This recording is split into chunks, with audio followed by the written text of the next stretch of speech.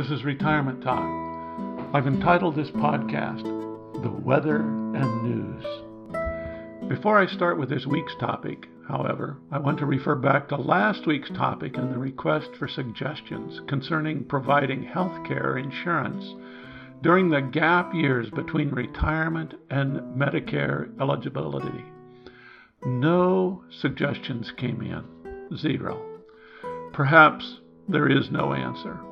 I might suggest voting and encouraging your legislator to pass Medicare for all or universal health care. Looks like that might be the only answer. But if you have better ideas, please pass them along, and I will do the same. Now for the weather and the news. My wife and I had lunch with a friend last week who's retired and has always been a news junkie. She explained how her life has gotten so much better in the last few weeks since she stopped reading, seeing, or hearing any news. She's 82 and said that after all the years, it didn't seem like it was going to do anyone, including her, any good if she kept up with the news. I agree. She used to wake up in the morning and before getting out of bed, she would listen to 1 hour of the Amy Goodman Show. Amy Goodman always finds what is wrong in the world and explains it in the most compelling way. I've rarely, if ever, been able to handle it, and that is after being awake for several hours. As for the weather, years ago after a long winter in Alaska, we sat on the deck in the spring sunshine. Dan, our 12-year-old son, sat just inside the screen and was reading a book. I said, "Why don't you come out on the deck? It's beautiful out here." He replied, "Never let the weather dictate what you do with your life." He was throwing my own words back at me. Throughout our time in Alaska, whenever we were considering the option for outdoor activity, I would always use that bit of advice. Never let the weather dictate what you do with your life. As a basic rule to encourage outdoor activity. Weather can change fast. Many times we would leave home in the snow or rain and find sunshine just a few minutes away. Or, of course, we might find snow and rain. It was always a bit of a guessing game. But the argument usually won the day, and we would venture out. That was what was important to me. Our culture seems to be weather obsessed. People like to talk about it, listen to the weather report, watch the weather on TV, even watch a channel that has nothing but weather on it. People like to know what the weather has been during the day. They like to know what it will be tomorrow and on into the following week. They want to know what the weather will be like where they live, and they like to know what the weather is far across the country. I've never been able to understand this obsession with the weather. Growing up in the Midwest, I can understand the interest of farmers in future weather reports. Weather might make a difference in what your activity may be the following day.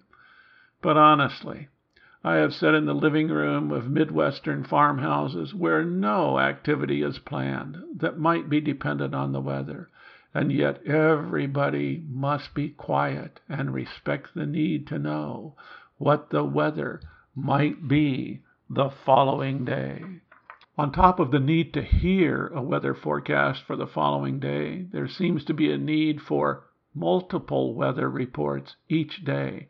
Weather in the morning, weather at noon, weather at dinner, and weather just before signing off and going to bed.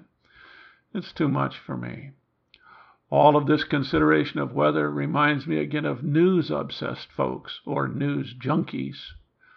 I have never been able to understand them either. I mean, there is news, and then there is news, in quotes.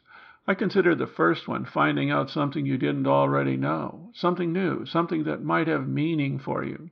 Then there is news, in quotes. This is something you already know, something that really isn't going to affect you a great deal, something you could easily go through life without knowing. This later kind of news is beautifully illustrated in most TV daily news reports. Not only do they not really inform you of what is happening in the world, but they many times mislead you into thinking you're keeping informed, when really you're being tricked into thinking that you are informed when you really aren't. I recall being amazed when I have watched the evening news on TV. The reports are so brief. It's like reading just the headlines of articles in the paper or a magazine, maybe 2 minutes for a feature or in-depth story, and then perhaps 30 seconds or so for almost everything else. This skimpy treatment of complex events is ludicrous. People might think they're keeping informed when they really are not. Better to be ignorant and know it than to be lacking in information and think you really know what's going on in the world. Even more perverse was the focus on violent and tragic aspects of life. Wars, crashes, fires, crimes, and other human tragedies dominate. I can imagine how people watch the news early in the day and then somehow manage to enjoy the day. Even more difficult to understand is how one can sleep after just watching the horrors of daily news programs. How can someone do that? Imagine filling your mind with bombings, war, fire, kidnapping, rape, tsunamis, political graft and corruption, and then padding off to sleep. Good night, sweet dreams. Does the violent nature of the newscast have no impact on a restful night's sleep? It does for me. Just call me out of step if you wish, but these are things that I cannot understand. I know that as a retired person, I might fill much of my time with weather and news, but I can't imagine anything less enjoyable. I've always had it in mind that I wanted to enjoy life as much as possible. Certainly storms will cloud the horizon occasionally. Tragedy will strike in my proximity. And I do need to stay informed of the conditions of the world.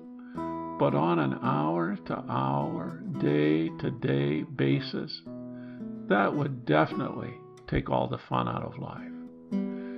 You might be asking yourself, well, what's a person to do? How can I stay informed? How can I know what I need to know?